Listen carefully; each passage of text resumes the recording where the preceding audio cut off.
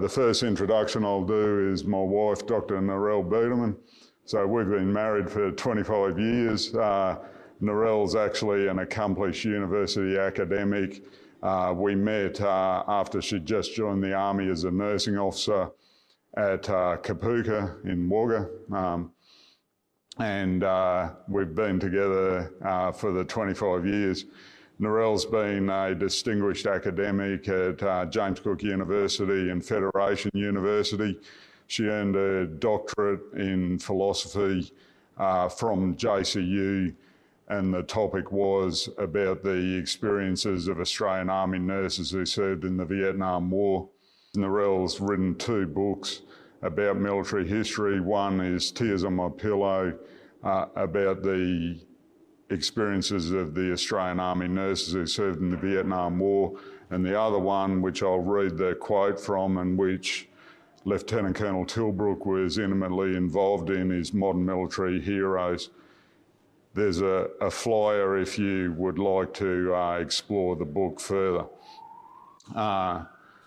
So Narelle currently coordinates a postgraduate program at James Cook University's School of Nursing Science.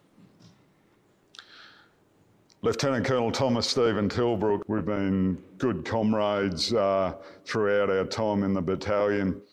I've followed his career, so Steve was a platoon commander in Bravo Company 24 RAR. He was a lieutenant with us in Wagga. He came to our wedding. As a captain, his most notable appointment, he was ADC to the Governor-General, Sir Peter Cosgrove. And as a major company commander in 2 RAR, as a lieutenant colonel, CEO of 2nd 30 Training Group in Malaysia, and the J7 at 1 Div DJFHQ.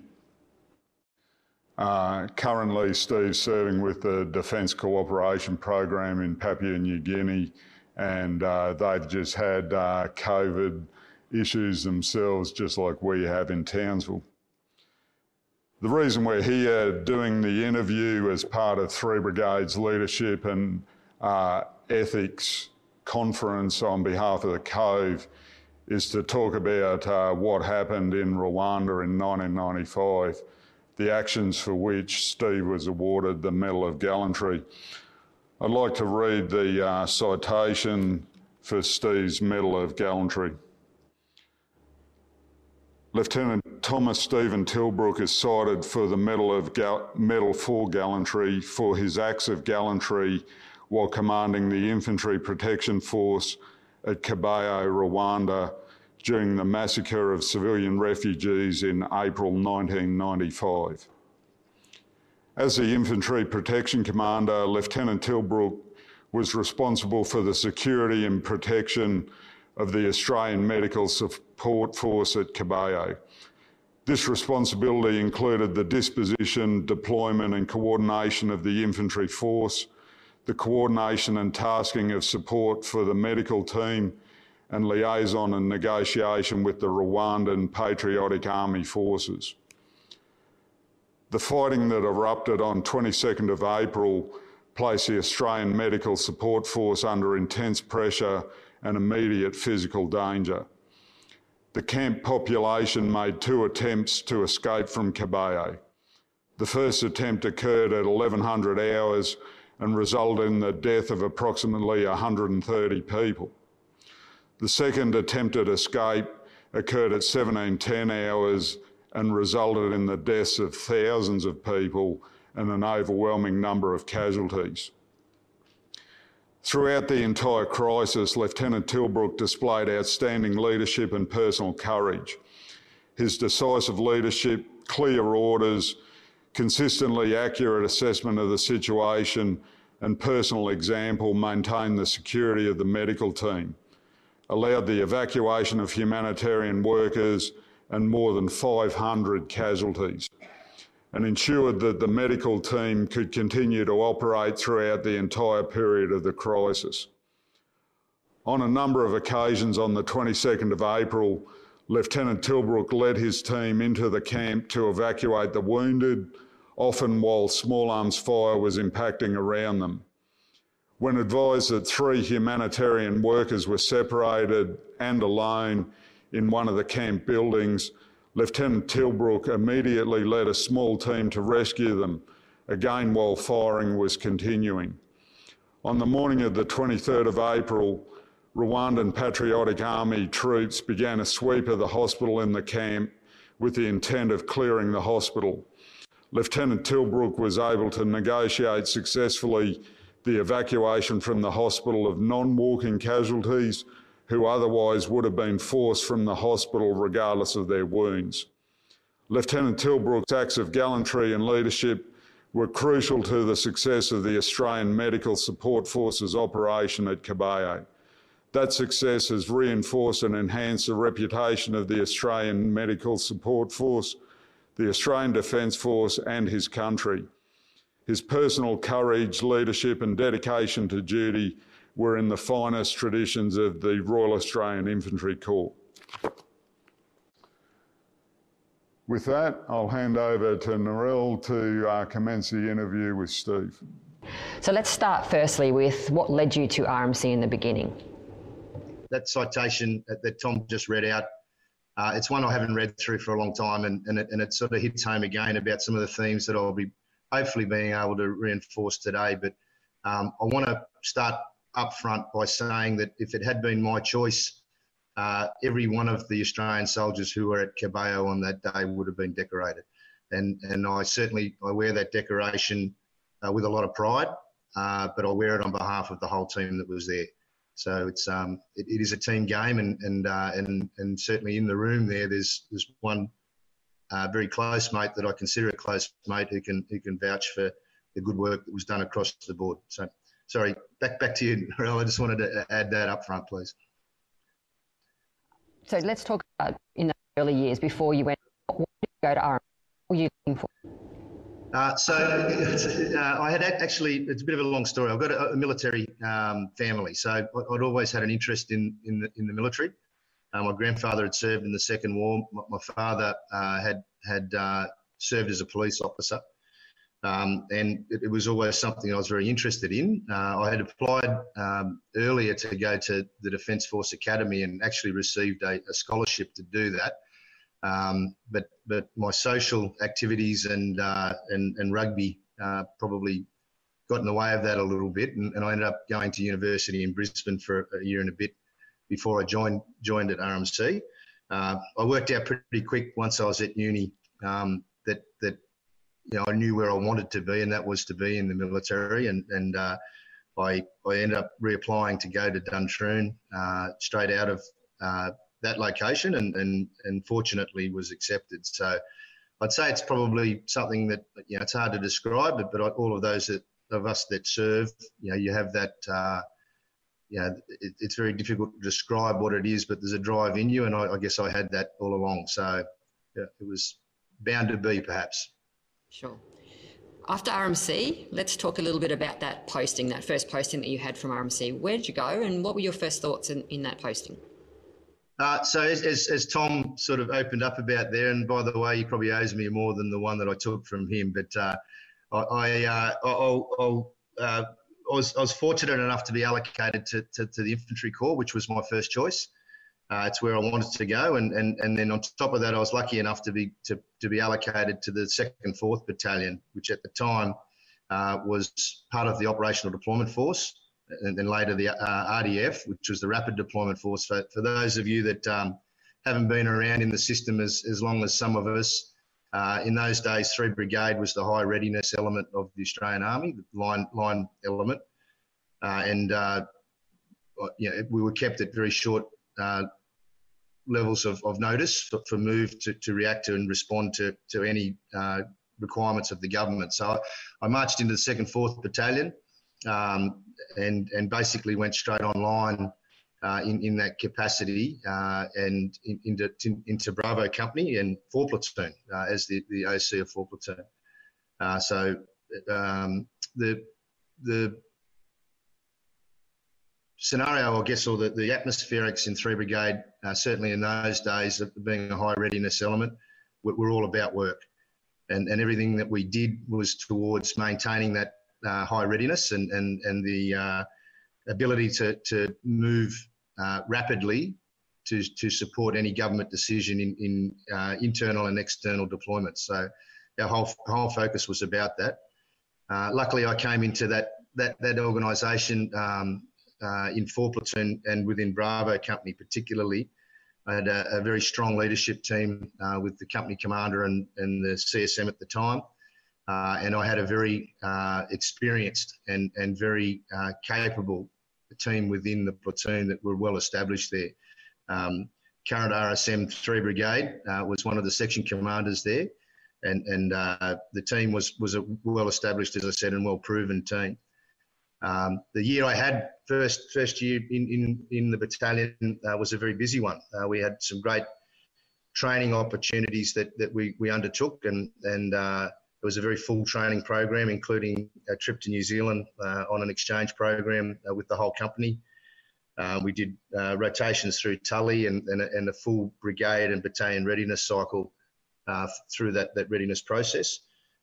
So, for a young platoon commander coming into the organisation, it was an exceptional experience, a very steep learning curve, but an excellent opportunity to understand the team that I was allocated to and working in, understand the strengths and weaknesses in that team, and to test myself in some pretty robust training scenarios and situations, all under the close tutelage of a strong company commander who kept a pretty tight rein on us. So I'd say, looking back and reflecting, it was a brilliant experience. It's one that, that first year particularly is one that you couldn't ask for a better start as a young platoon commander. So it sounds like it was a intense period of development to go from that training to be a junior officer to actually becoming a junior officer and all that entailed. So keeping that in mind then, when the deployment became evident, what did you know at that point about the deployment to Rwanda? How much notice were you given, and how did you prepare yourself for that? So to start with the first point, I think, absolutely, the transition from the training establishment into a line high readiness unit, it wasn't a seamless transition. I had a lot of lessons reaffirmed and relearnt through the experience of the individuals around me. And I think, but the important piece there was to make a point about that is that the training system and the training establishment prepared me as well as any could. It gave me the tools and the background to be able to reflect on lessons and be self-critical but more importantly to learn from others and be able to take that on board. So, as I said, I had an extremely strong command team in that platoon, and I learned a lot off all of the individuals. With regards to the deployment itself, we had a pretty or comparatively long turn up for that. So for those who are students of military history, you understand that we were committed to that operation in my first year as a platoon commander in 24AR, about in mid-year of 1994. An Alpha company from the battalion was selected to go and form the core of the security force that went across with the first medical force. So we had a heap of our mates and brothers already in location in country. Having said that, the communication systems aren't what they are today, so we didn't get a lot other than the formal reporting back, and then the odd personal correspondence that were actually handwritten letters. It's that long ago. So we'd had a fair bit of background on it, but not near the expectation that you would see today on force preparation for anything like that. So we were notified. It wasn't clear straight away that there would be a second rotation. The Australian government had kept that option open, and we were informed it was towards the back end of 1994 that we would deploy in the new year to replace the Alpha Company contingent on the first contingent that had gone across. So we had a pretty good lead time. It wasn't within the readiness notice. It was a couple of months' notice, and we did have some time to do some thought around the deployment and try and gather a little bit more information. But it was back right onto the Christmas leave period as well. So, we didn't have a lock-in or a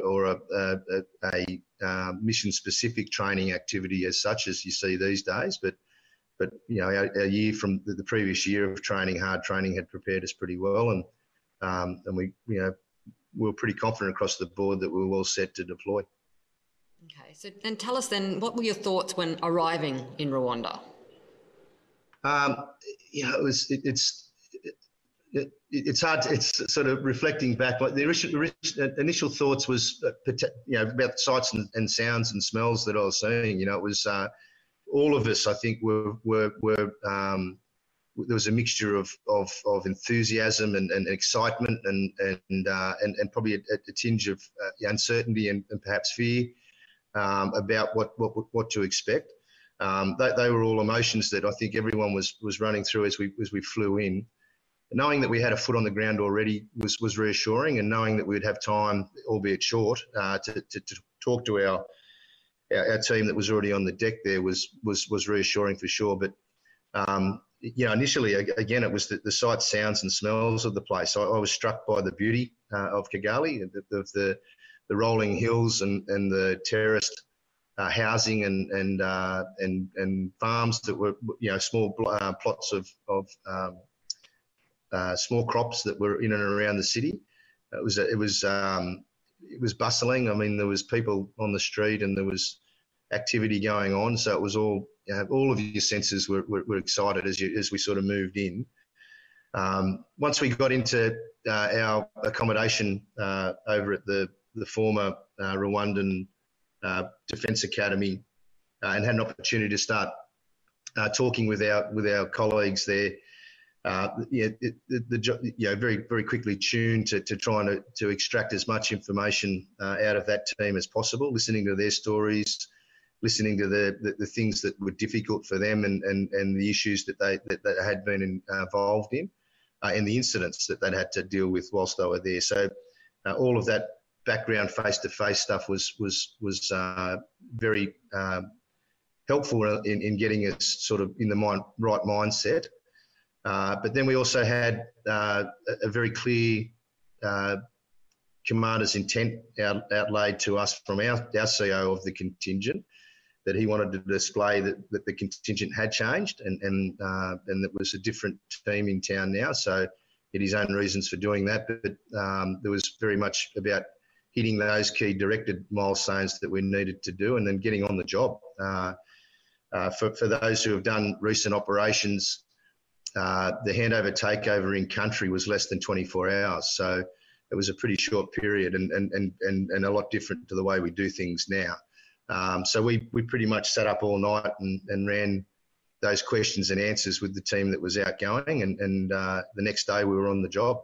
We had replaced the team that was there in securing the hospital, which was separated from our accommodation area up at the academy, only by a couple of 100 metres, but it was separate. So we'd moved straight in and occupied the hospital security requirements there. And as the medics and doctors fell in on an operating hospital to take over holders bolters. And then the rest of our team then went in and secured the barracks as well as a second task. And then the third element, the third platoon of the company moved straight onto the ready response group requirements and stood to in short notice taskings for response in and around Kigali in support of the UN force and our force and the broader UN force. Were there any stages in that early part where you were questioning or wondering about your capabilities? Oh yeah, I think that's a natural thing to do. Again, anyone who has had the opportunity to deploy on an operational tour, I think that's a natural question to ask yourself. Certainly there was a real want to test myself in this circumstance and an unknown until that test was presented. There was never a clear path or understanding of how I might respond to a critical incident or issue, and as importantly, the rest of the team. But what I was confident in was that work that we'd done in the lead up. I was confident in the strength of the team that I'd deployed there with and the capabilities of the team.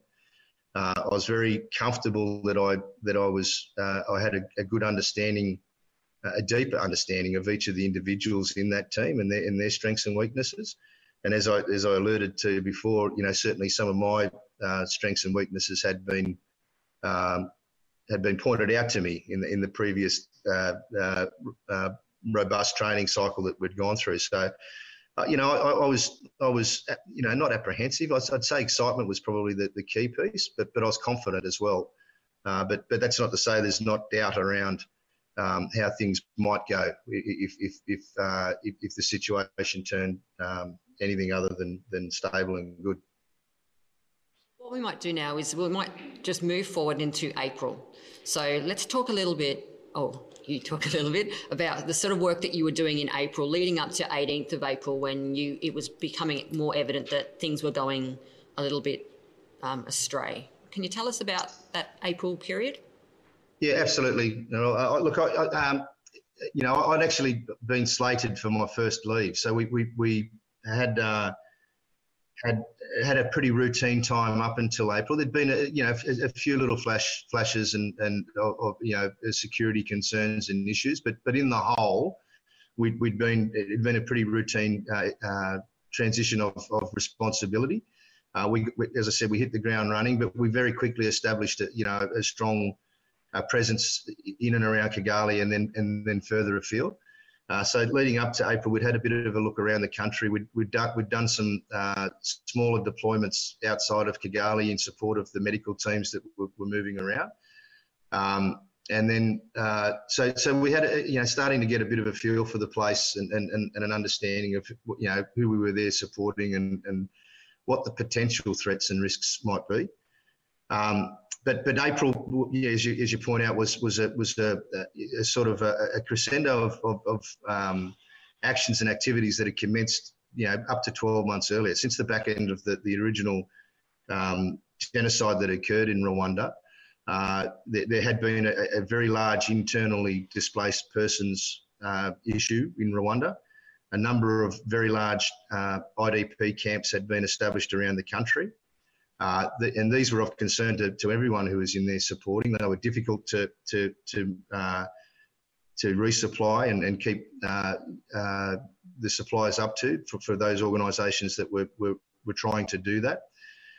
They were very, very complex places for the medical teams to have to work in, and the living conditions in those IDP camps were very, very basic, and they were susceptible to disease and other ailments that come with that close living. So there was a real want across the board, and not to, at least the security situation. They were of concern to the Rwandan government that had been appointed once the RPA had pushed the RGF out of power. The RPA had established a want to close these IDP camps down and wanted them to, for the people in them to either move on or move back to their place of residence, partly to start re-establishing some normality inside the country, but also to go after a number of the accused individuals that participated in the genocide, in the previous year. So there's a lot of tension around that. Obviously, the people in the camps were concerned and worried about returning, and there was a resistance to do that through a number of other efforts that had gone on earlier. There was a big operation that was conducted by the previous contingent. They participated in that, and a whole of UN push to try and move some of the IDP camps and close them down, and that had not been successful. And had resulted in a number of security incidents that we knew had occurred. But we sort of got wind in that third week of April that this was going on again, or the second week into the third week. So as I said, I'd actually been slated for my first leave opportunity out of country, and was all set to go and do that. We'd commenced a rotation of FE back to into Kenya to partake in a 72-hour leave in that location, and I was pretty much looking forward to doing that. It had been a pretty busy couple of months, and I was looking forward to the opportunity to go with a couple of mates. The OC had released all 3 platoon commanders to go and do that at the same time, so I was pretty keen to get out there with Tom White and Chris Smith and just relax for a little bit and have a couple of beers. But the OC grabbed me on the way out, literally, and sort of said, know that this is going on and it's your team that's about to be pushed down there. Are you comfortable with that? And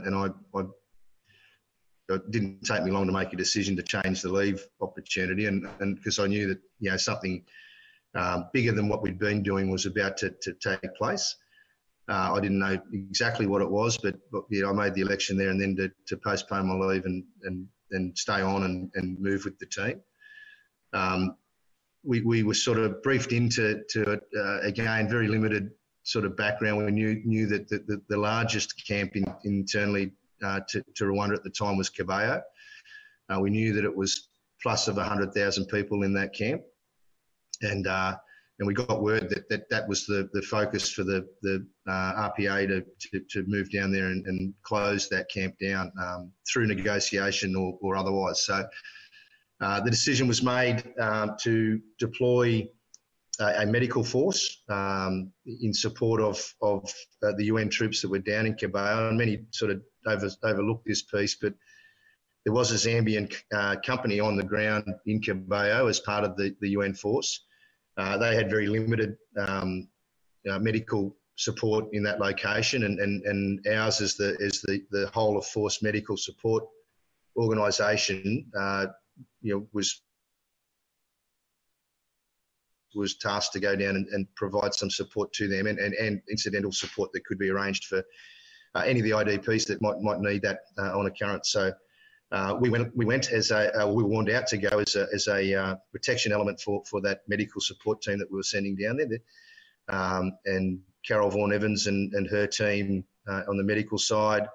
There was myself and 2 sections. One was Brian Buskell's, and the other one was from 5 platoon section that we were augmented with, because my other section that wasn't on leave was off and about with the legal officer with Irish O'Halloran, my platoon sergeant at the time. So went down with an understrength platoon to go and do the job, and our key role in that was making sure that we were protecting the personnel in that medical team, so that could focus on looking after the business at hand that they might have to be dealing with in that situation. So from that was all that happened pretty quickly. That was all sort of over a 24-hour to 36-hour period that we from flash to bang with regards to the task coming out and us rolling out.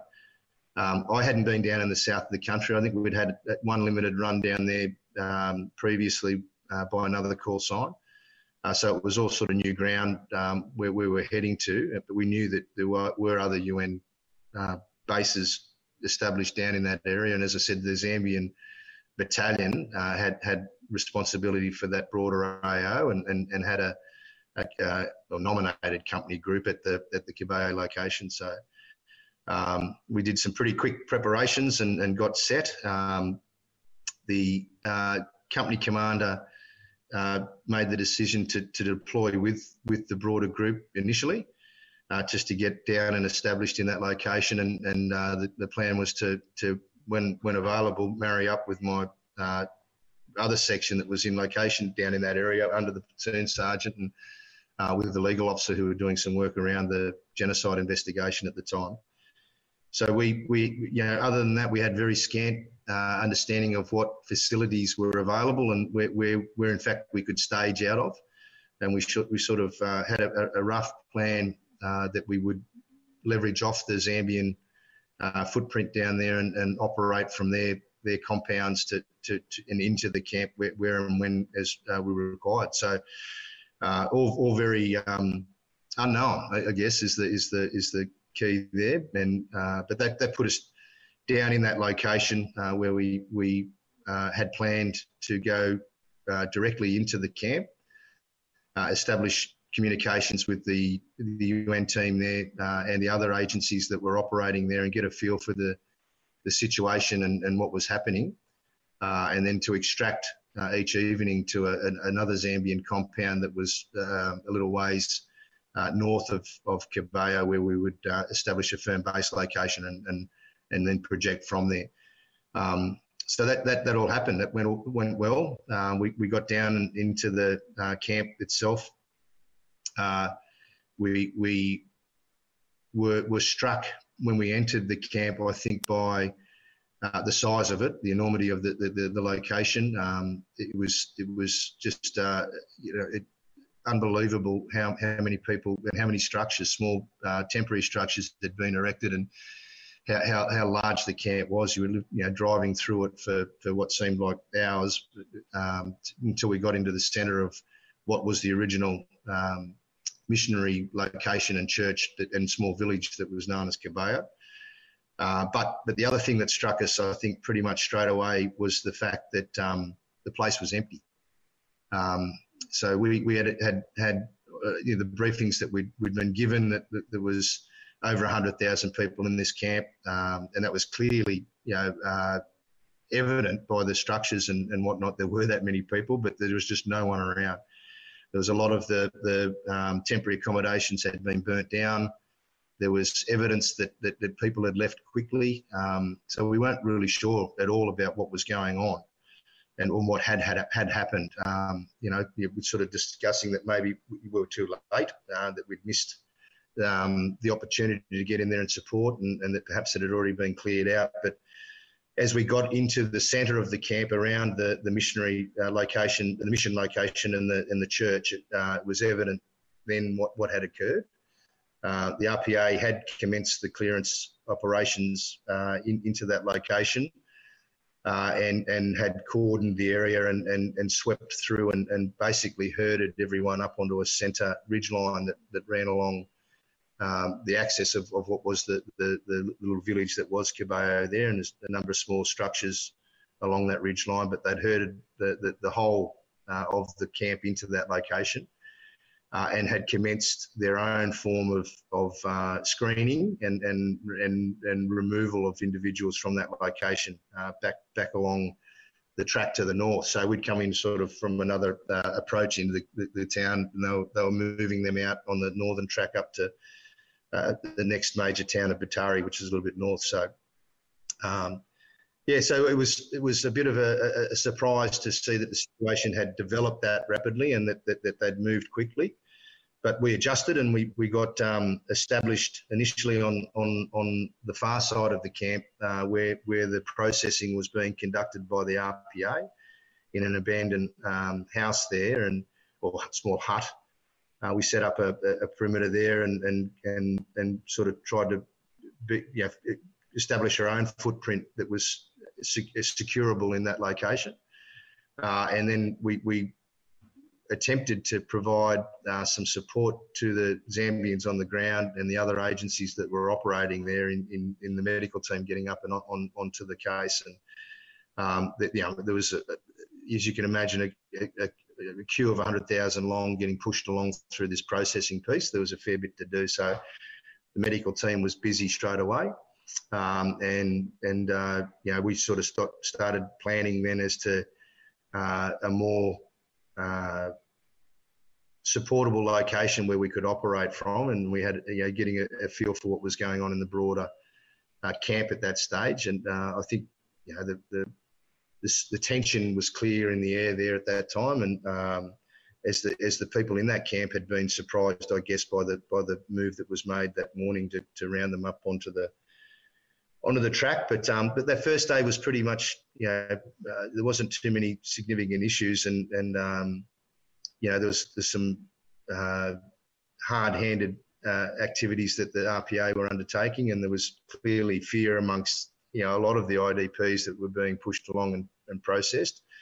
But we weren't restricted or I didn't get the feeling that we were going to be, targeted by anyone at that point. That it was just another agency that had arrived and started operating. So we sort of planned then to where we could continue to support and then touch base with the Zambians in location as well, just to make sure that we were tied in with them.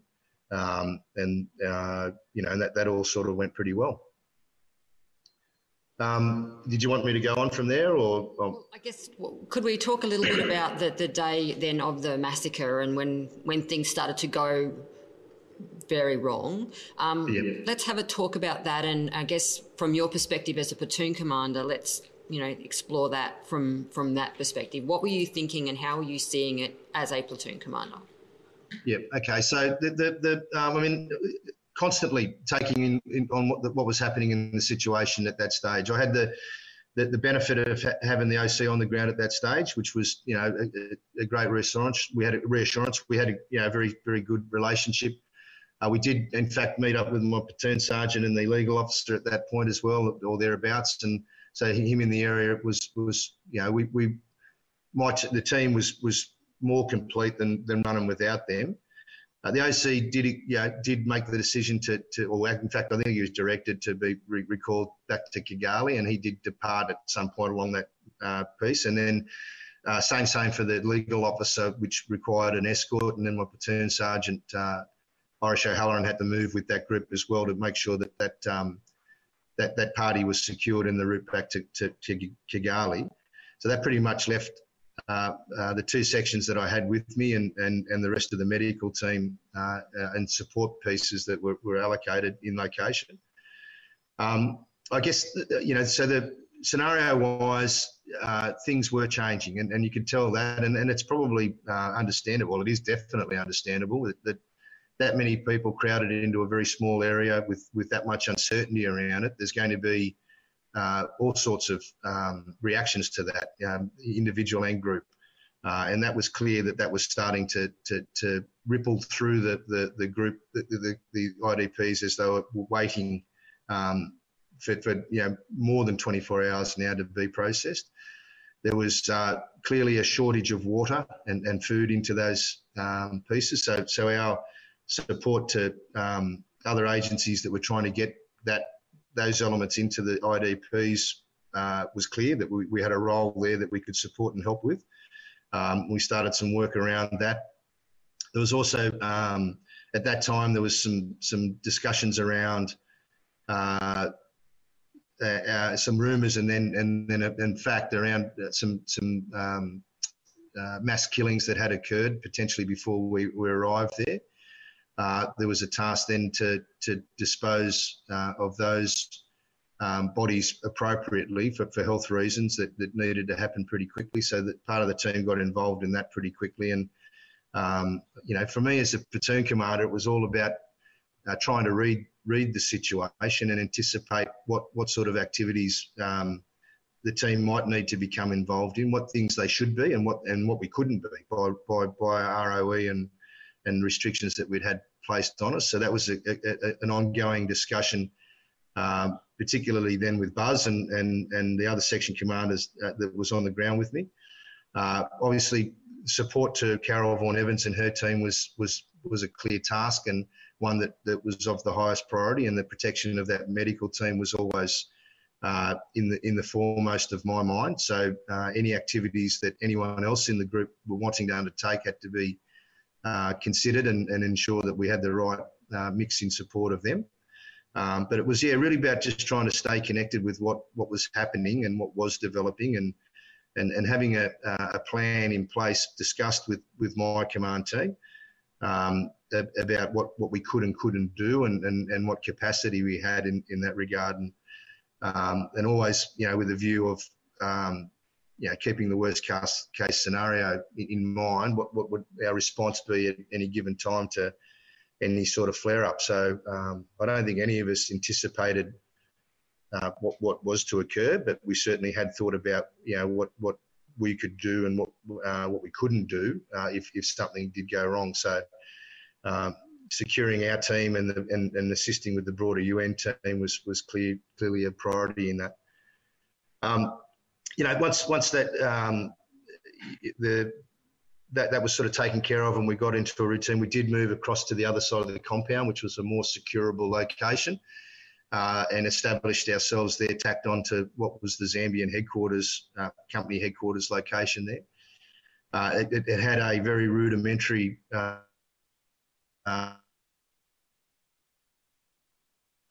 wire fence around it, around the car park area that had been flattened and reset a couple of times. But it at least gave an area that was clear of being inside of the mass of people without any sort of obstacle or separation.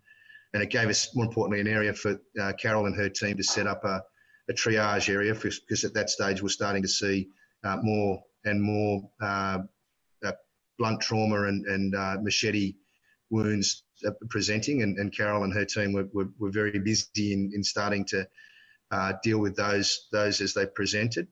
And the team, of course, then shifted to not only protecting but also assisting some of those medical personnel in moving out into the crowd and retrieving some of the more significantly injured personnel and having them brought back to Carol and the team to be looked at. But we were busy in that routine, and the RPA were continuing to process the personnel out as they saw fit. And you know, we had a few interactions with them there in doing that, and at that stage they weren't threatening, I'd say, to us, but they were still set and very focused on what they were trying to achieve in there as well. But that was the, you know, that was how we sort of were able to operate then for the next day or so. And it wasn't until the morning of the first massacre that the heightened tension was experienced. And I think, you know, that's a couple of days into those poor souls being pushed in such an uncomfortable environment with so limited resources. I know that, you know, the stories there of our lads being exposed to that, you know, seeing mothers picking corn kernels out of feces to try and reboil in muddy water that they'd captured off some of the tarpaulins to give their kids to feed. So you can, yeah, it was a pretty grim scenario for those people. You know, I think the RPA were becoming impatient with the slow flow of things as well. So there was a bit of you know, as you spoke to the pressure cooker, the pressure was certainly rising, and it, you know, as all pressure, it needs a release somewhere, and that came in that first response from the IDPs to try and break out from the camp and run into the open fields, and you know, at that time, again, we worked worst case scenarios. I hadn't anticipated that the RPA would respond the way they did, but you know, we got a pretty clear understanding once that happened that they were prepared to fire upon these unarmed civilians and do it wholesale. You know, and again, my thought process there was about again trying to stay on top of the situation, be decisive in decisions that I was making, but do that in a consultative way, and ensure that, you know, my subordinate commanders had the opportunity to express their same scan of the environment, and I'd take that into consideration, but then being decisive in making decisions and adjustments to the plan, and ensuring that that we were continually reviewing the situation in that regard. So, you know, all of that, and then obviously keeping the higher command element advised of the situation as well was another focus of mine, to ensure that my CO, who was the only lifeline that we had, that he was up to date with what was going on and what we were experiencing on the ground. But yeah, it was multiple things going on, keeping them in hand, but ensuring that we had the right people in the right place to do the right things at the right time. That was a pretty it kept me pretty busy in that decision making. Certainly, once the that first wholesale breakout occurred, and the RPA commenced firing upon the crowds, both those escaping and then back into the crowd. My number one thought and priority around that was for protection of the team, to make sure that we were as secure as we could be in that first instance. And you know, as I said, it was pretty basic where we were established, but it was the best spot I think that we could have been in the area. And then it was about making decisions around how we supported additional requirements from the medical team. You know, people with now gunshot wounds in large numbers, and managing the flow or the access for the medics to get out to those personnel whilst there was firing still going on. Understanding and appreciating that it wasn't just one-way fire, that there was two-way engagements that were ongoing, and it was clear then that there was a fairly large what we called intra-harmway or rebel element that was inside the camp that was still armed and were prepared to engage the RPA. So it was pretty confused, but it was, you know, it was clearly about ensuring that we could, you know, stay on top of the situation, stay secure in our movements and be decisive in our assessment and decision making. And that's where it was really, you know, wholly focused on. And that ran right through the morning. You know, there was a lot of other emotions that come into it there, but I was very mindful that the whole situation was confused, and the last thing we wanted to do was add confusion to that. So I sought clarity where I could, and I ensured I tried pretty hard to try and stay, you know, to stay as calm as I could possibly be, and hoped that, and you know, saw that also had a calming influence on the team, and certainly, you know, I got that back in spades from the team across the board. And again, it reflects back to the good preparation I think that we did. It was there was a certain degree of trust already established there, that you know, I knew the team members pretty well and they knew me, and we knew how to respond to each other's requirements there. I trusted the team completely. I had no doubt about any member of the team that I was operating with, and I hope and trust that they had that same trust in me. But you know, it was a confidence in knowing that once the decision was made, that every individual in the group, because we'd prepared well and we'd focused on that solid preparation, that they would respond in the right way, and they did it. They did absolutely, you know, everything and more than what I asked of them in each of those requirements. And you know, the team, as being an established team, they were able to feed back important information to me in a rapid way, in a timely way, that I could make decisions ahead of being reactive. So we could have, you know, got on the front foot a little bit there and got ahead of the decision process, and were able to anticipate next moves, and that stood us in good stead, you know, through that day, and particularly then once the main breakout occurred, and in points where, you know, where we were sort of completely overrun in the compound, and the chaos and confusion that was that ensued post that. You know, we had talked through what our reaction to the worst case scenarios were. We knew where our fallback lines were, and where our last stand was going to be made if we needed to. We knew that the essential pieces of kit for us was our way in and out of that location, which it would light-skinned 6V vehicles that we had at the time, and were the helos that we were able to get in and out up until a point during the day.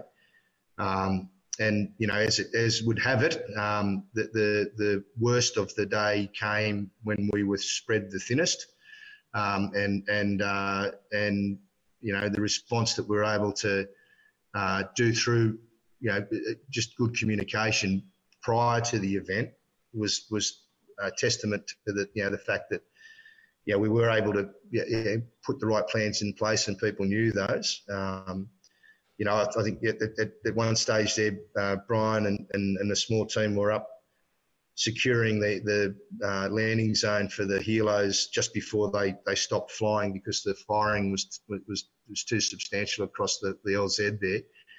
But Brian and a small team had gone up to escort a stretcher team to evac a couple of casualties.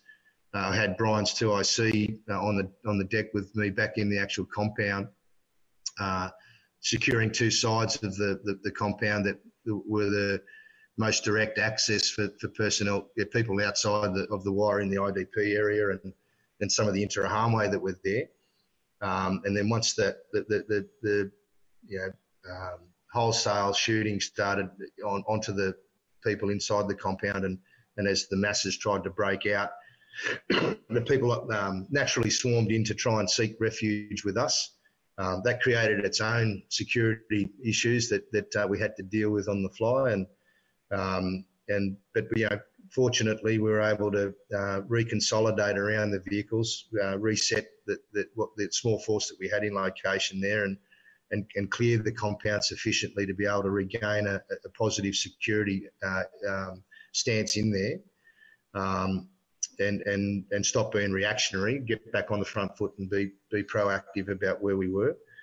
And then it was about, managing the situation as it developed. And it was, there's a point there where all the planning in the world you can do, and all of the wargaming and considerations are overtaken by events, literally, and then you are being reactive to the situation. But we're able to continue to react, I guess, faster than the situation was able to develop. And, we were able to execute a number of different activities in there around not only security of the location that we were in and the team that we were with, but also in assisting in continuing in evacuating casualties that were obviously increasing by the minute as that situation unfolded, right through to being able to put sufficient posture together to threaten the RPA in a physical sense for them to stop doing what they were doing in at least in the local areas that we could get to.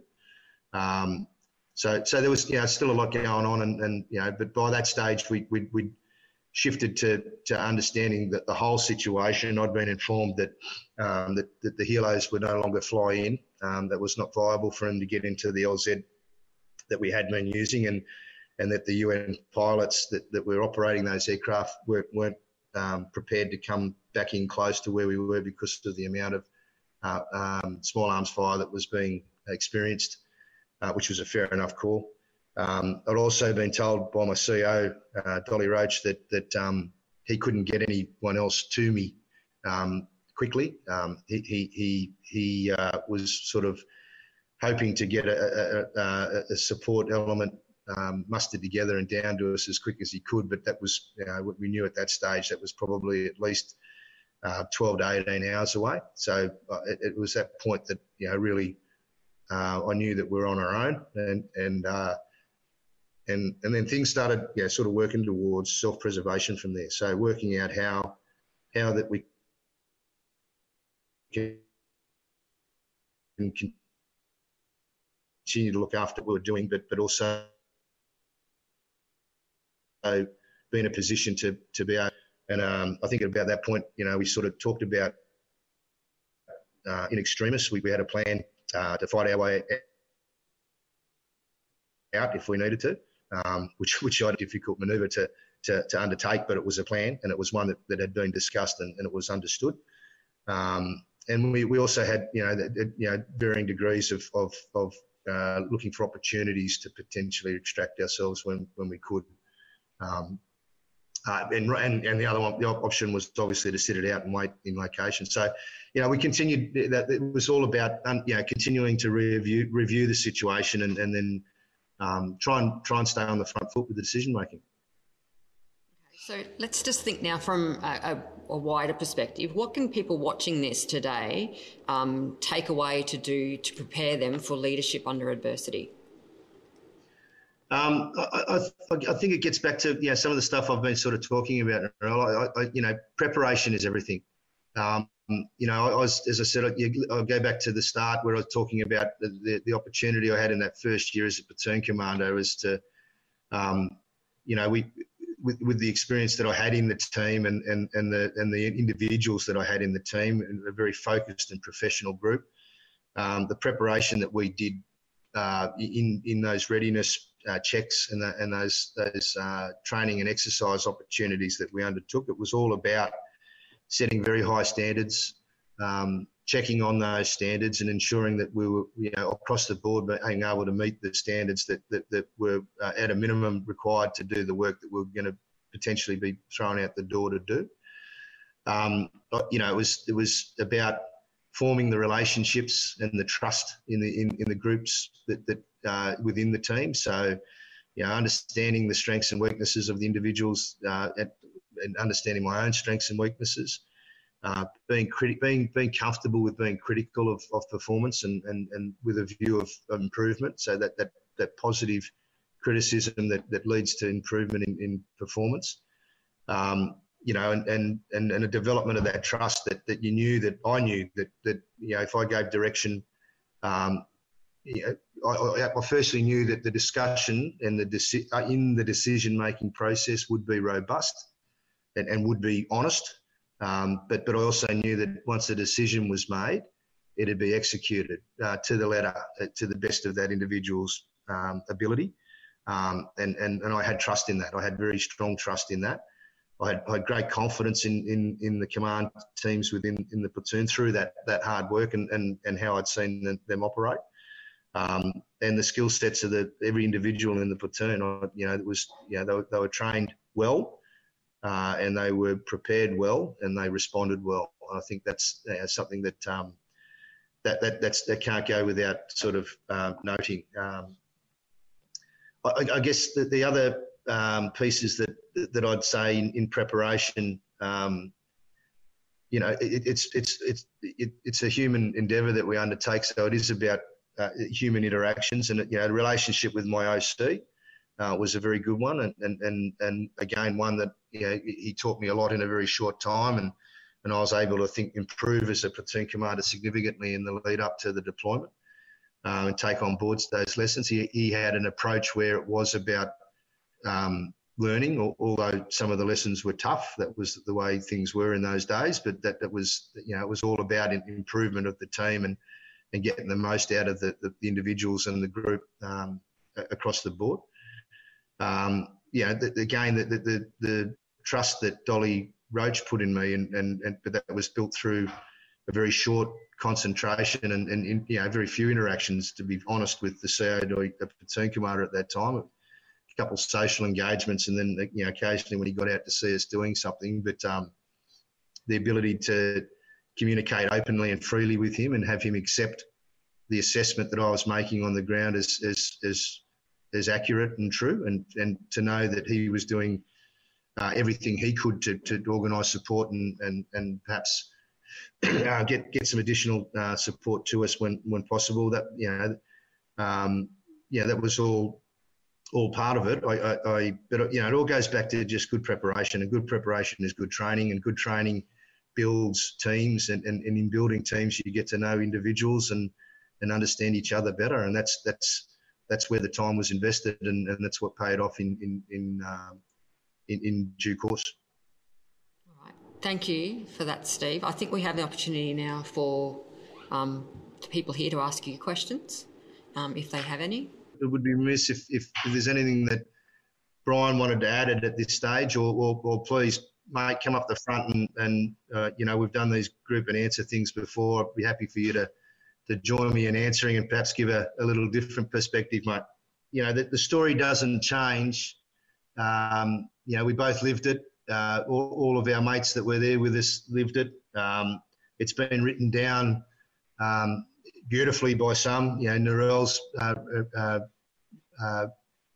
documents that she's developed, and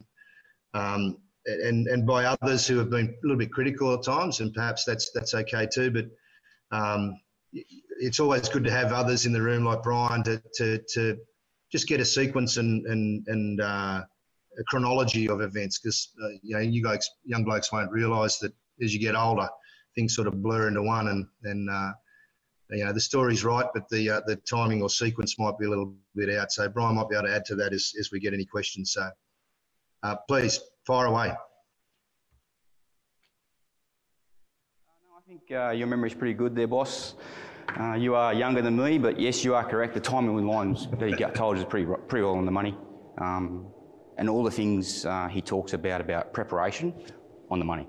I mean, we'd spent a good year together, even before we were going to go to Rwanda. And we'd been in New Zealand. Captain Carter was in New Zealand with us, and the company really bonded in New Zealand, mainly because we were frustrated with our CSM, but it was a good trip to build an excellent rifle company. And that's why we performed the way we did, I think. That's right, sir. Yeah, and I think that's a good point there Buzz makes about the CSM, and I'm sure you've reflected on it since, mate. But the CSM we had at the time was a hard man, and he was.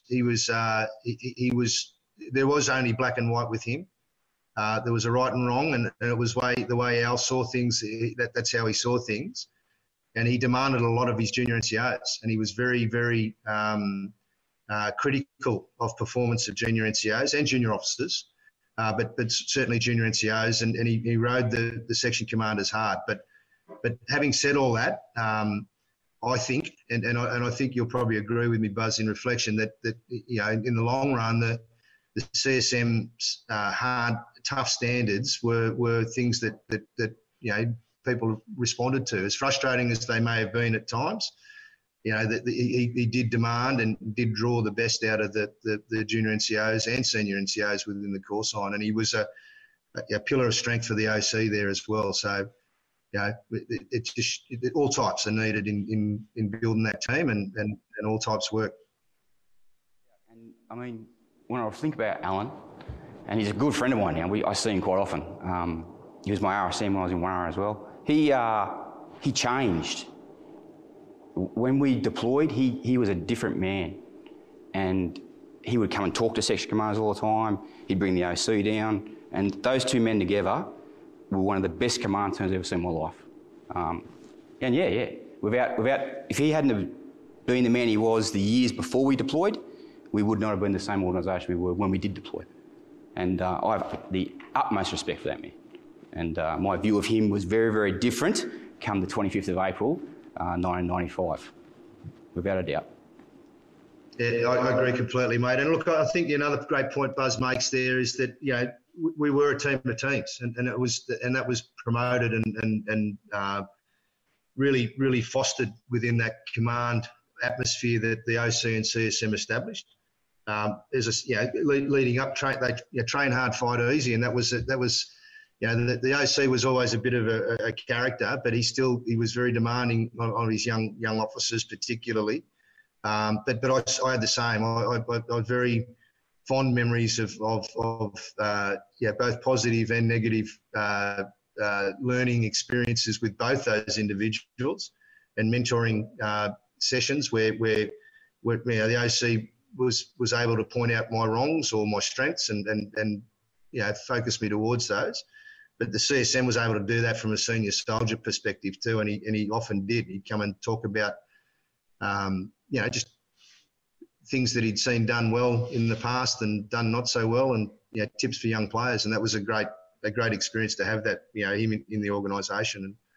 And it was as I said, a very positive, demanding but positive command atmosphere. But I think Colonel Tilbrook's talked enough. There must be hundreds of questions. You've got to have some questions for him. The connection's great, so let's use the opportunity to ask him some questions. Come up to the microphone, please.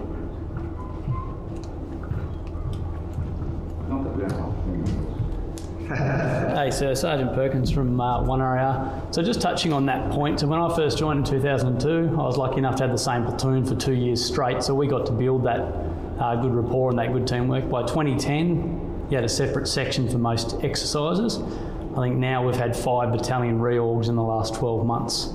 So with the average soldier career length these days being 4 years at best, How do you see Army addressing that challenge of building that sort of deep knowledge and getting Mission Command to sort of go forward when you can't build those relationships and continue that trust?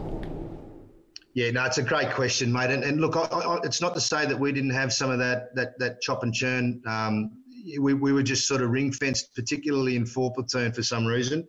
But yeah, at the time there was that coming and going, and particularly with the rotation of the readiness groups. But great question, mate. I appreciate you've lived a similar experience, and the current environment is really really difficult to manage that. I think if any of you have seen General Burr's latest webinar, he talks specifically towards some of those issues you've just raised, Sarge, and it's around slowing the tempo, being comfortable that we can let things go, and focus on other things at the expense of some other pieces. I think that's an acknowledgement from the Chief of Army that this is something that needs to happen. I've seen it previously in my time as a company commander, and then even across as my time as a CO. Teams are having to rebuild on the fly continually. It's difficult to get those long periods of time together and multiple training opportunities together. I guess what we need to all do is knuckle down and do is what the chief is talking to us about, and start enforcing that reduction in tempo. But there's other things I think that we can do to mitigate some of that as well, and that's really a real focus at all levels. It is more readily able to transfer individuals from small team to small team, and be gripped up into that small team rapidly. But yeah, it's a really interesting question, mate, and slowing the flow and getting the basics really right, it goes some way to doing that. But we've got to be focused across the board as an organisation and understand the importance of maintaining small teams together for longer periods of time. I hope that gets a little bit of what you're saying, mate. I haven't got a full answer for you, but it is one that we all need to continue to focus on.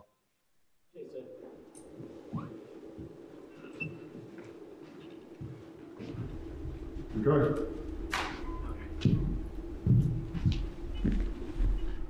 G'day, sir. You spoke about medical and legal.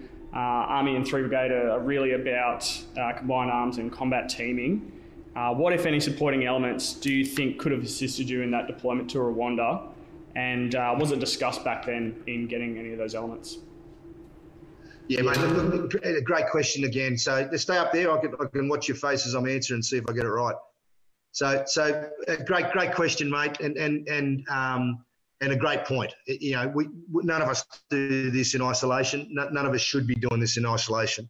We're not built or designed or equipped to do it in isolation, and it takes a combined arms team to get best effect out of anything that we're going after.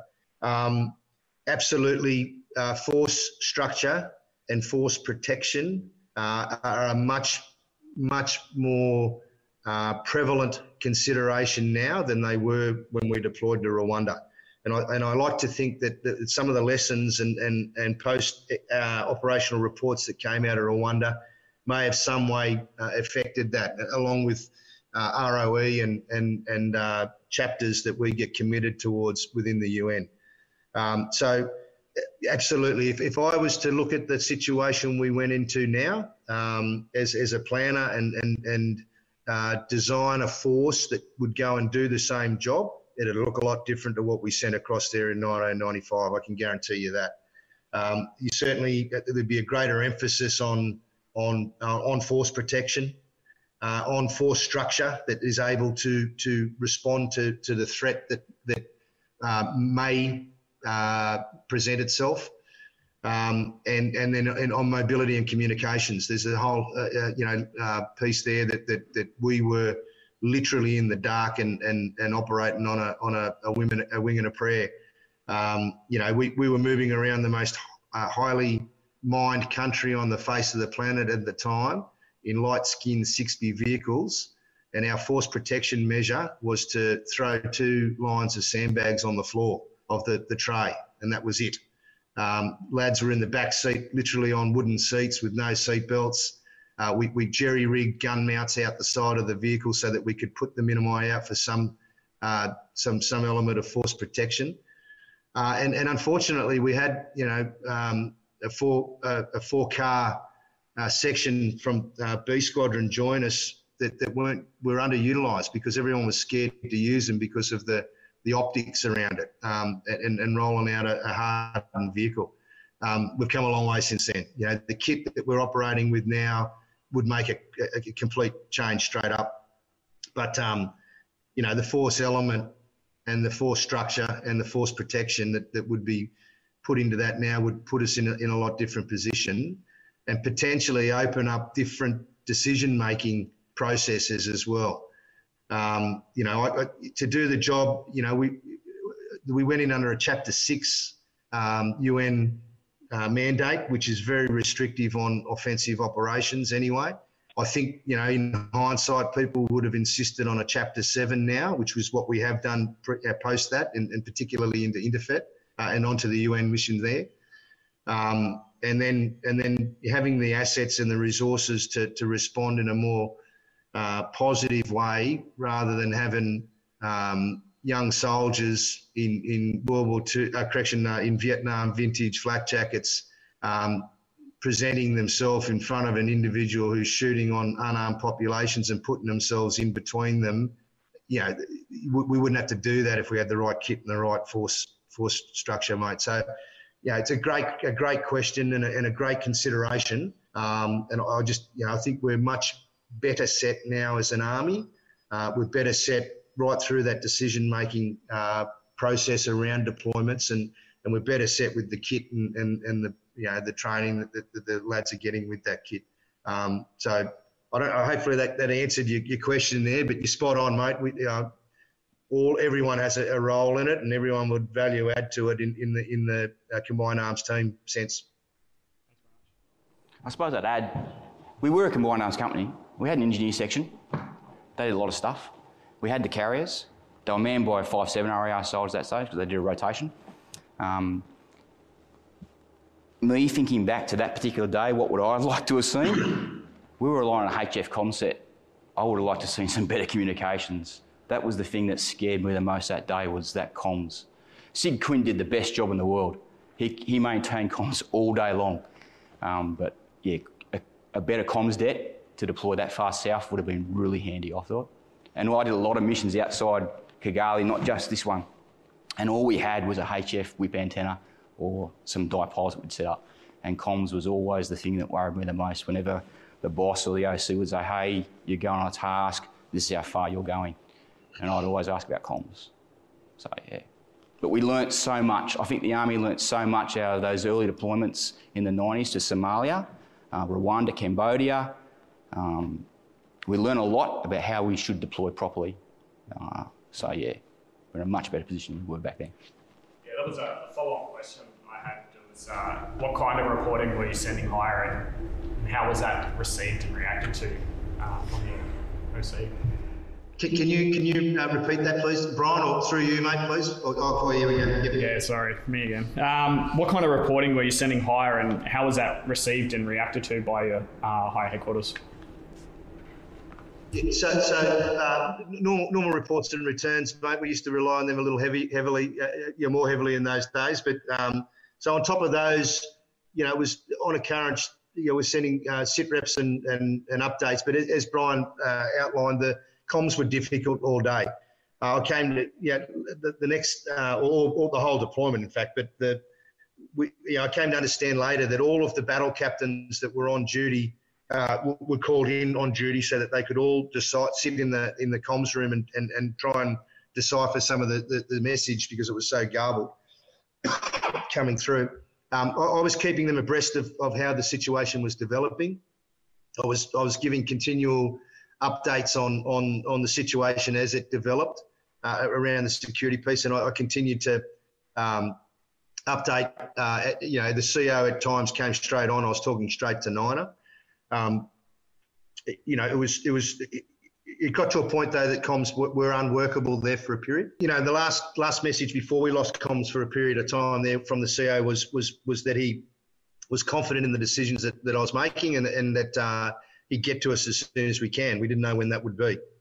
So it was really just about keeping them abreast of where we were at and what I was thinking and right up until the point that we lost comms at that time, you know, I still was confident that our position was tenable, that we had options, and that we still had an extraction plan in place that we could use if needed. You spoke about the importance of time spent forming the team, and it sounds like over there you're putting out a lot of spot fires as they were happening. Were there any specific critical training that the soldiers received prior to the deployment that really helped, or anything that you think could have helped prior to deployment that you may have conducted?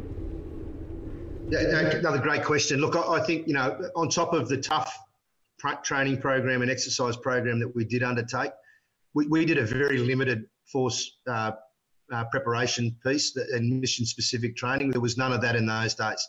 That's something that's been evolved over time, and I think that, you know, it got a bit too far developed there a few years ago, and it came back off a little bit. The last time I went through it in 2019, I think we were pretty much on the board for it.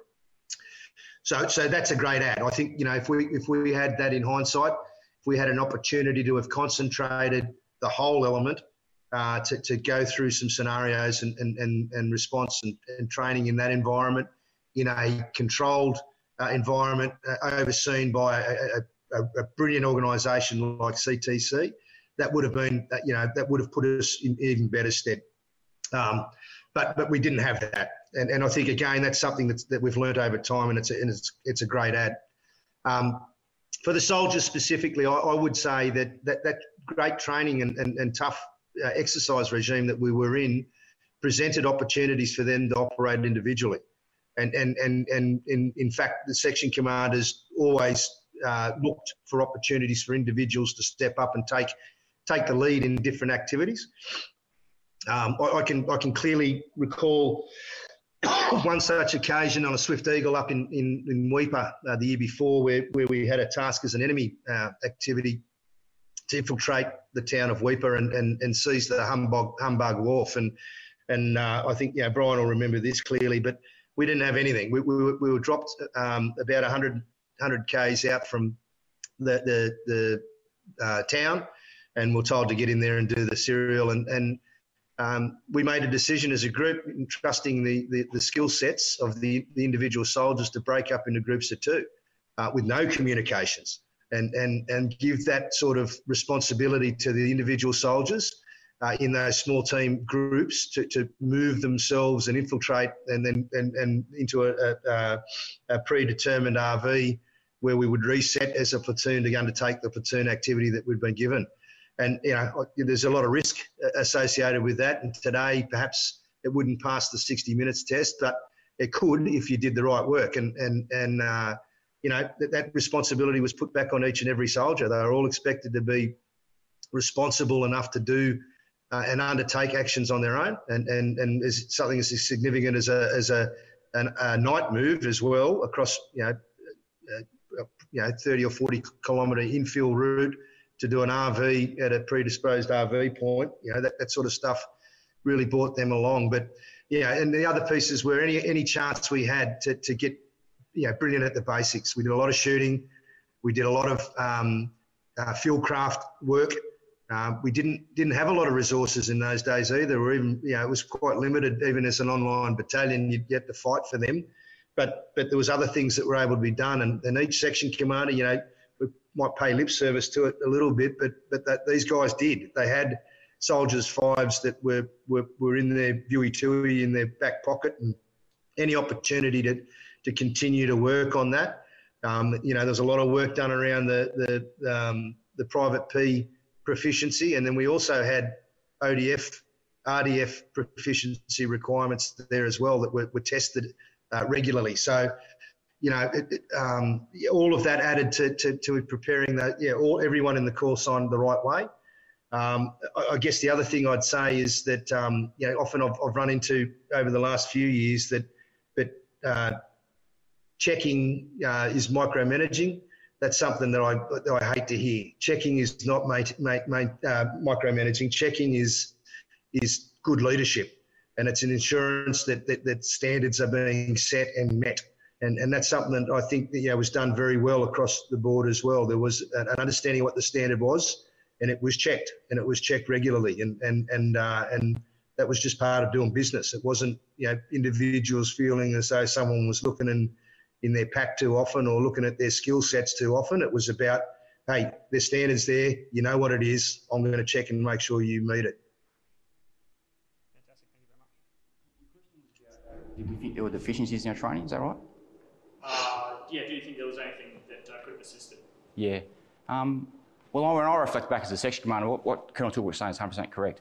I mean, when I look at the brigade today, you have opportunities that we didn't have, but there are similar. There's a lot of similarity between the brigade in 1995 and today, to be quite honest with you. So we did Maxi Beagle and Swift Eagle. You do a Warfighter, you do Tails and Sabre. The big opportunities are there, but you got as a section commander, you have to take every opportunity you're given to train. You can't sit back and think you're trained, because you're never trained. You've always got to train. Every opportunity you're presented with, you have to make the most of it. If I could go back to 1995 or 1994, what would I do? I'd do more first aid training. I mean, we were trained in first aid. I knew how to treat second chest wound. I knew how to treat hemorrhage. I knew how to treat broken legs. I could put a tourniquet on it. I didn't have a tourniquet. I was taught how to do it with a sling. But I wish I had more training. And I wish my section had more training. In Rwanda, we spent, some of our rotation was the task of the hospital, the security of the hospital. There was the front gate of the hospital above the dental unit, and there was a back gate near the morgue and the surgery. And then the third task at the hospital for the rest section was to be orderlies. And you were working in resus, you were working in the operating theatre, you were working in ICU, or you were bashing Dixies. No one liked to bash Dixies, but every soldier wanted to work in ICU because they were taught skills in there that were very, very useful for us. A lot of guys like to work in the operating theatre. I don't know why, I didn't particularly enjoy it. You did a lot of stuff in the operating theatre that was you were not trained as an infantry soldier to do, but you were learning things all the time. That rotation we did just before going to Cove was actually quite handy. But first aid training was the one thing I don't think we were good at. Everything else I think we were really good at. We were good at shooting, we were good at navigation, we were confident in our decision-making processes. Our signallers were excellent communicators. My driver was an excellent driver. He knew how to maintain our vehicle. He knew how to get us across most routes, except when they were piled high 12 with bodies. That was the only thing he couldn't handle, but we were trained well. First aid training is what I'd love to have been better at. That'd be my point. And I'll just add to that, I think just one is that you've got to give time for people to train, and that's the consideration. So as Buzz pointed out there, the sections took every opportunity and as a platoon commander and then as a company commander or CSM or platoon sergeant, you need to allow your call sign time to do that. So, not everything needs to be a company activity. Not everything needs to be a platoon activity. You need to give time for the section commanders and the group commanders to do their own stuff as well, and that's really important.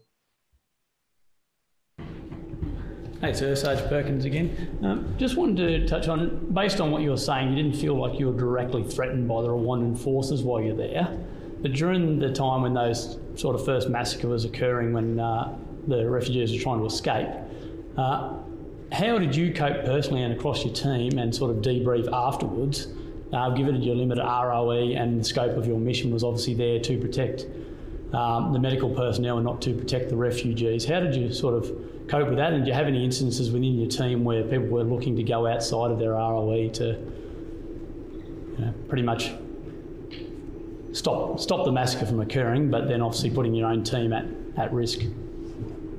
Yeah, so mate, it's a great question. It's one that's been pulled apart by academics for the last 20 plus years. So it's whilst I said it wasn't direct threats from the RPA initially, that did change, and there was threatening posture, and in fact we we were fired upon by them a number of times and got in between the crossfire between them and the Interahamwe a number of times. So, yeah, that position did change significantly.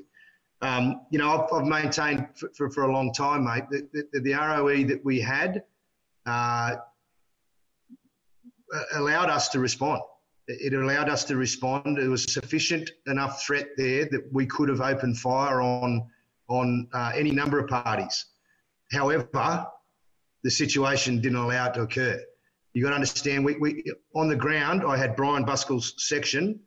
I had a small SAS team that had come in as a medical support element that had been flown in on one of the last helos, 3 blokes. I had a medical team, a SIG and a couple of drivers. And there was upwards of 2 regiments of RPA surrounding us in that camp. And there was any untold number of Interahamwe that were operating in and out of the camp. So we were significantly outmatched. And I knew that, and I knew that pretty clearly. Dolly Roach used to say that, yeah, he gave the order for us to not fire. I don't recall that. I always left it open on the ground as to individuals making that assessment. If they needed to, they could. But I knew that if we did, you'd be probably memorialising all of us right now. We wouldn't have won that fight. We would have given it a bloody good crack, but we wouldn't have won that fight. So that it gets back to the ROE being the right ROE and the force structures and whatnot being correct.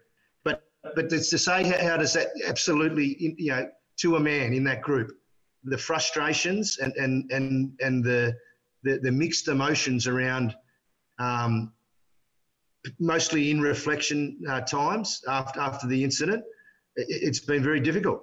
It's caused any number of psychological issues for the members participating down there. We've lost a lot of good men to psychological issues, and those psych issues are going on to this day. And that's wrestling with the thought of being perhaps restricted or not being able to do what could have been or should have been done. But I'll challenge anyone to that. To a man, every one of those individuals on the ground that day did everything they possibly could to negate the situation. I sort of mentioned it before. We didn't get into too many details, but I saw every one of my team expose themselves to stop things that were going on, just through bluff, through putting themselves between individuals who are firing on unarmed civilians and firing back into groups of people who had Interahamwe tied into them. I saw them do that, expose themselves, move into the area and stop that firing occur. I saw them huddle over injured individuals and protect them from others. I saw them disarm individuals when they got the opportunity to do that. We did use escalation of force where we could. And shots were fired from the compound, albeit but not from our guys, from the Zambians that were in location, and potentially mostly not when we were there. But the bayonet was used. We didn't have batons or proper equipment in those days. We used to carry around big hunks of hose and fill them with sand and other sticks that the boys had fashioned into people control tools. They were used, but they, to a man, appreciated the situation and understood the seriousness of that next escalation. So we did at times go to instant and draw a sight picture on individuals, but that went along with a warning and with more bluff as someone else approached and walked forward and moved them on. But it's been difficult. It has been difficult, and an individual response to it has been difficult to manage, mate. I'm very comfortable with the decisions I made there. I'm very comfortable with every action of the individuals who are involved over there.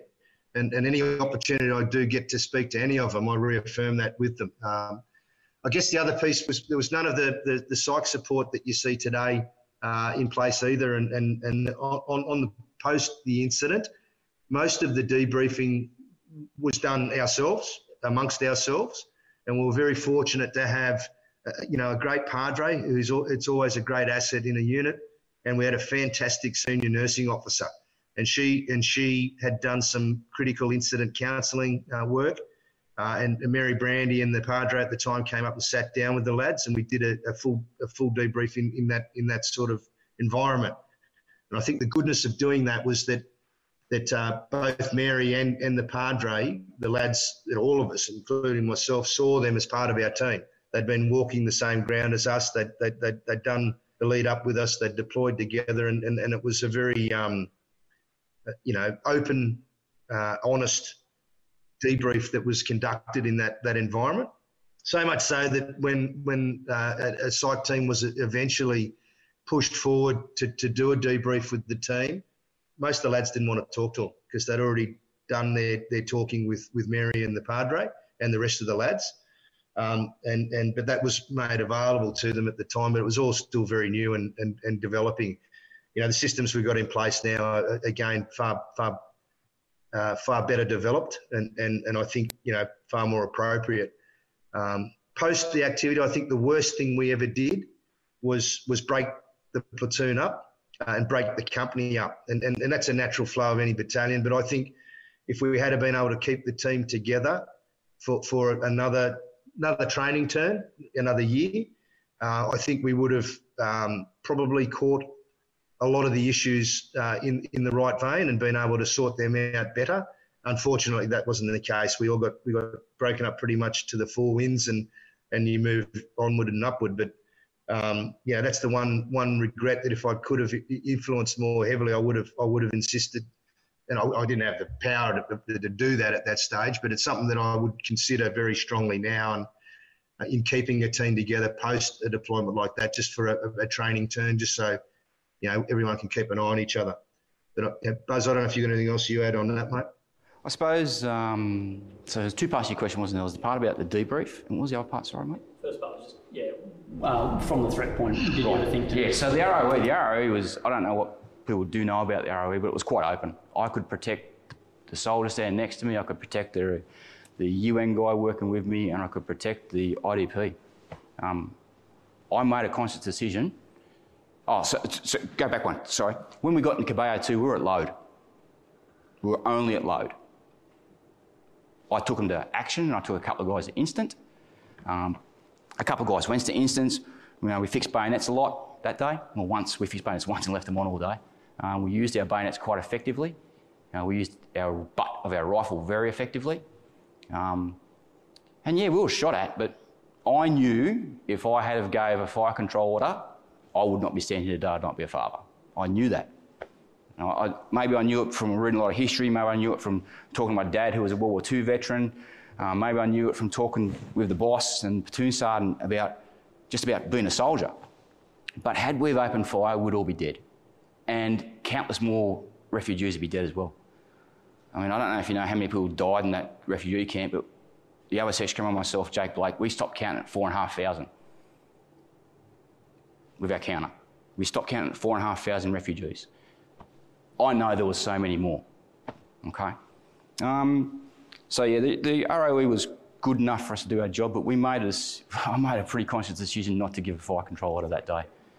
I gave a few orders to butt stroke some people, and I physically told my soldiers to go and stand over there at times, and I knew what that could result in. But that's what we needed to do. The debrief thing, it was really interesting. I remember getting back, I remember getting all of our kit stripped off us, having these showers, hot showers for the first time, because our showers weren't hot. I remember having a crap breakfast. I remember getting told we can go to bed, but we've got to get up at dawn because it's Anzac Day, and I was frustrated. I remember getting told, hey, after Anzac Day, you're going on guard on the front gate, and I was frustrated again because all I wanted to do was go to sleep. But that night, we were taken up into the mess, the officers' mess, and yes, there was an officers' mess where they sold drinks over in Rwanda, and we were debriefed, and it was a section, it was platoon commander, Sig Quinn was with us. I don't remember the name of the nurse, but the boss does. The padre was there, and we just had a discussion about what we'd been through in the last week. And it was very, very open. Some of the guys thought, I remember walking up there, one of the guys, Jason Honeyman, was saying, hey, I'm not going to say anything, I don't want to embarrass myself. I said, what are you got to be embarrassed about, mate? There's nothing to be embarrassed about because I do not regret a single decision I made that day. I don't second guess a single decision I made that day because I know I did the right thing. And I know every one of those soldiers and the boss and Sig Quinn and Captain Vaughan Evans' crew all made the right decisions because we're all alive. So yeah, it was the best debrief I've ever had. But the debriefs we had now are really good too. So yeah, that's all I've got to say about that. Thanks very much, sir.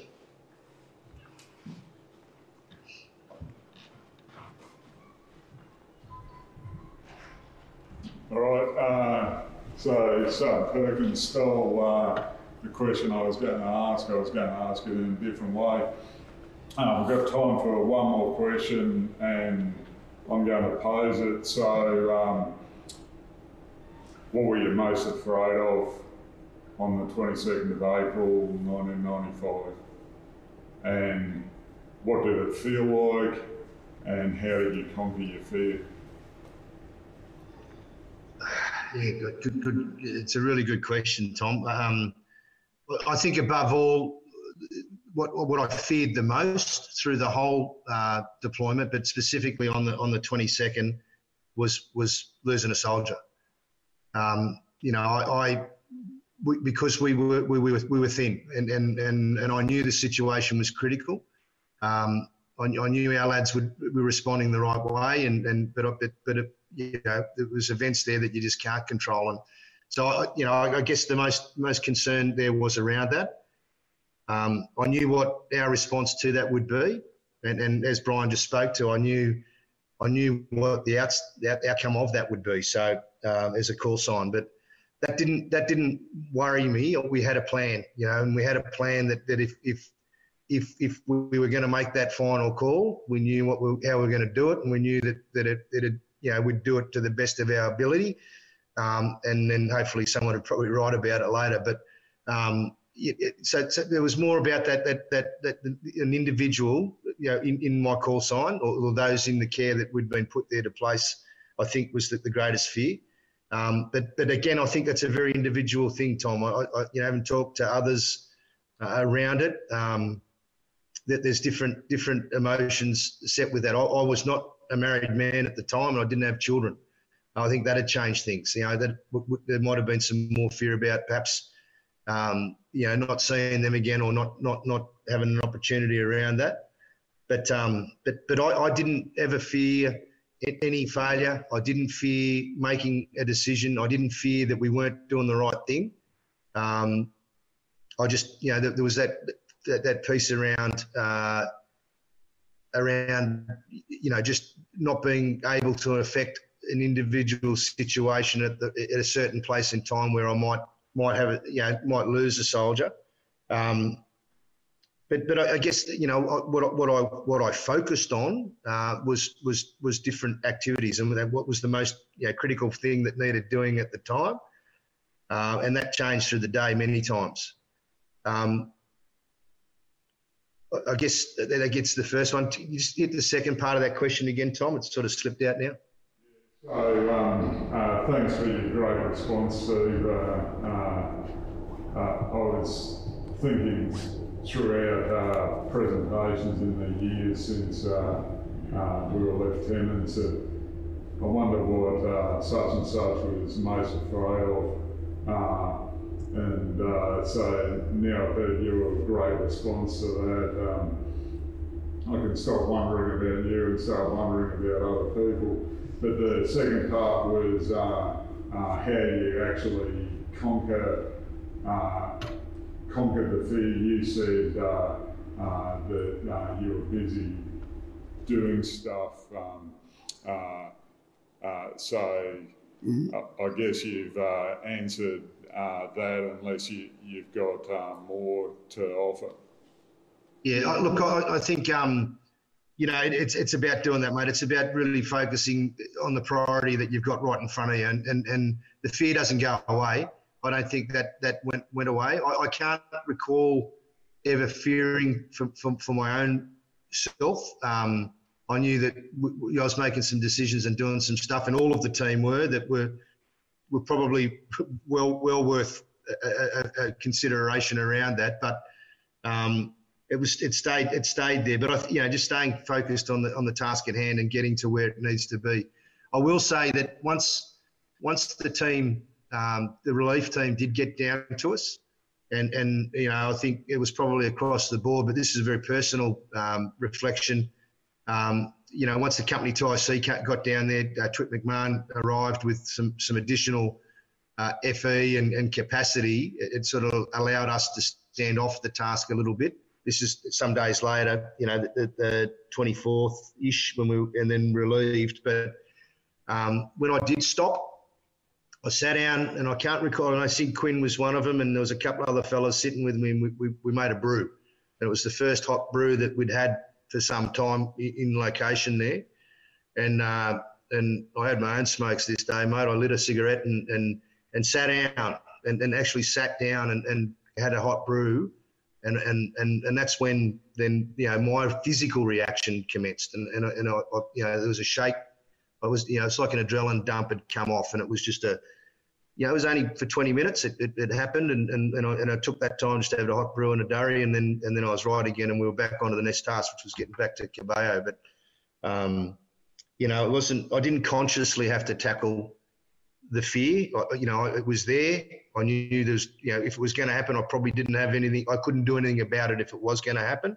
It was about how we would react, and about how we could act before that to try and to limit that. Amazing. All right, so that's all we got time for this lecture. So on behalf of the audience here, which includes junior officers, junior NCOs and senior NCOs, I'd like to thank you for availing yourself and talking about the events of 20-something years ago and doing so in such a massively emotional yet informative way. We've had many discussions over the years and I was hoping for this lecture to go off like it did. So thanks for giving of yourself and educating us, and in time educating viewers on the Cove about these events that happened a long time ago, because we've recently deployed the Ready Combat Team from 1 RAR to Afghanistan to conduct a non-combatant evacuation operation, and you were right, there's differences, but essentially 3 Brigade is similar to our time in the early 90s here. Certainly their deployment was into a scene reminiscent of what you encountered at Caballo and Kigali and all the other places in Rwanda and all the other places you've served in operationally since. And I remember thinking back, I haven't caught up with the lieutenants from that outfit, but I want to compare the experiences that you had compared to the experiences they had in similar situations. On behalf of the audience, thanks for forearming us with knowledge if we're yet to experience operational deployment. It's something that you can only prepare for, and then when you're actually there, you probably know all about it, and you've gone a long way towards educating us in that. So on behalf of the audience, I'd like you to thank Lieutenant Colonel Thomas Stephen Tilbrook MG and my wife, Dr. Narelle Biederman, and the Brigade RSM warrants a Class 1 bus.